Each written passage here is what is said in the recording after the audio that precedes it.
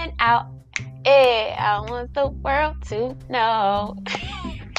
All right, I hope you guys are having a wonderful Wednesday. I don't know how your day is absolutely going, but I just want to let you know, taste and see how amazing God is. I don't know where your strength is right now, but I really hope that, you keep pushing. It's in the pressing is when you realize how strong you are, and you look back and like, I thought I was gonna give up back then, but it looked like my strength and stretched out further than what I thought it can actually go. Hey, one of the things that I've been really it's been really sticking in my head is when Jesus was about to be betrayed by Judas, and he went to the mountain, he went to go pray, and it said that he was overwhelmed by sorrow. Have you ever been overwhelmed by sorrow? I remember the times I was so overwhelmed by sorrow that the point is you can't even think. Your whole entire world is directed to a situation that everything else is completely, it doesn't exist anymore. And it can feel like you're drowning. Have you ever felt like you're drowning in something? Yeah, I believe every single person have experienced this on some type of level. I don't care if you've been drowning in sorrow, or drowning in anger, drowning in irritation. You could be so overwhelmed by an emotion that the next response is going to be a manifestation of that emotion. And the most beautiful thing about Jesus is the fact that he was God in human form. And the thing is, he was subjected to every single emotion. But the beautiful thing is, Jesus never allowed that emotion to manifest and make a decision for him. And never made it this every single time, even up to the point of death. Have you ever had flashes? I don't know if you ever seen those movies when back in the day, where they would show how they will give some black people the penalty of death for some crazy something that probably they didn't even do. But the fact of seeing somebody going to be put to death, man, I couldn't just imagine. I can't even fathom it. It's really hard. As far as I know I will break down and cry. My mind will be gone. I can just imagine just being overwhelmed by something where you cannot think. And the fact that even in a state of being overwhelmed by something, Jesus still put, not my will, but your will. Neither the less. Meaning I don't care. Meaning your will, God, even though I don't even see a way out, I don't see peace coming, I don't see nothing else, because I'm completely blinded by this emotion. Neither the less, oh God, your will and not my will. If this is what you want to do, God, I accept it. It's something about when you accept God's will over your will. It's a peace kind of come. A peace. I'm starting to learn this more and more and more.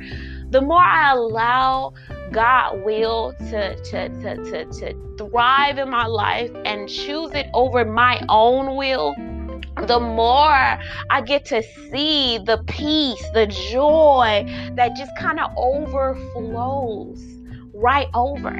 God is above. Not only that, he said he's far. Jesus is seated far above principalities. He's far above the workings of the enemy, far above these limitations of these bodies. If he's seated far above, all it takes is I'm just abiding. I'm just being obedient to God's will and trusting in him. If God can form the entire universe, entire planet, and cultivate it with a mere word, I'm going to trust him over me. What other, I think it was a saying, never take your car. If you ever got like a new car, don't take it to just any and it like breaks down. Don't just take it to any person to repair it. You take it to the person who made it, because they know the ins and outs of that vehicle. You can go, and I am a victim. I can't even say victim because I allowed it to happen. I will allow somebody else to fix on my car, and it seemed like, okay, that problem is okay, but now I have this other problem that I didn't have before, and what did you just do to my car? And I was like, I don't think they even go back to go check to see what it is and fix it. You know what I'm saying? They're like, now you got to pay for that too. Man, I trust God in the end of the day, because God can see. He's the Alpha and Omega, meaning he is the beginning and the end. He knows what ahead of me. I can only see so far in front of me. I can't even see the next minute, to be honest. I can't really see the next hour. Look, if people can die, one out of 8 people die in their sleep. These are people. That is so high. I think I mentioned this just the last episode. But the thing is, that's so high. 1 out of 8 people. Do you know those people who went to sleep expected to get up in the morning? They did not. They did not get up in the morning. I can literally go outside and some crazy accident can happen. Sometimes we take the littlest things for granted, but sometimes, sometimes you don't realize what you have and appreciate what you have until it's gone. But I want to just take the moment to be grateful for right now. Lord, thank you for today, because today is a new day. New mercy is showered on today. I am grateful. I am thankful. Another opportunity to repent and to turn to you even the more. As the renewing of the mind happens, that takes a repentance. That's a working out your salvation. Even salvation is free, but you gotta still work that thing out. He gave it to you free, but there's still some work in it. Faith without works is dead. I'm just gonna let you know. Read for yourself. But above all, I just really hope that you press on today. If your strength is not all the way there, let me just let you know, Jesus is far above that. He's far. And so keep your mind on God and just pray. Sometimes you have to praise your way through. Sometimes if I'm a little tired, I literally would give God praise. That will strengthen me. The weirdest thing, but it literally strengthens me. It's sometimes when you got your mind stuck on, I don't have enough energy. I have this, I have that. All these things can really suck the energy right out of you. It really can, because it's kind of geared on a negative type of mindset, to be honest. Because what is it? When the gardener was tossing seeds out, some laid on stony ground, some on good ground, and some on the wayside. It's something about that seed that had that was choked up by the weeds. The reason why it was choked up, that it represents the worries of life, and it can hinder your growth. It can hinder your peace. And it's not like God's peace and joy changes and flexes. It's when we take our focus off of God, when we stop putting God at the top of making him our Lord of our life. He's far above. So if God is the Lord of your life, if he's the king of your life, like as your whole life is regulated from that, he said, first seek the kingdom of heaven, and everything else will be added. If I have what I need, my first priority in line, everything else will start getting in line. Because why? He's far above it. Everything happens. Do you realize God is able? He created order in the world. If he could create order in the world, what makes you think he can't help you out the order in your own life? We couldn't do this thing by ourselves, or he wouldn't send Jesus in the first place. You know what I'm saying?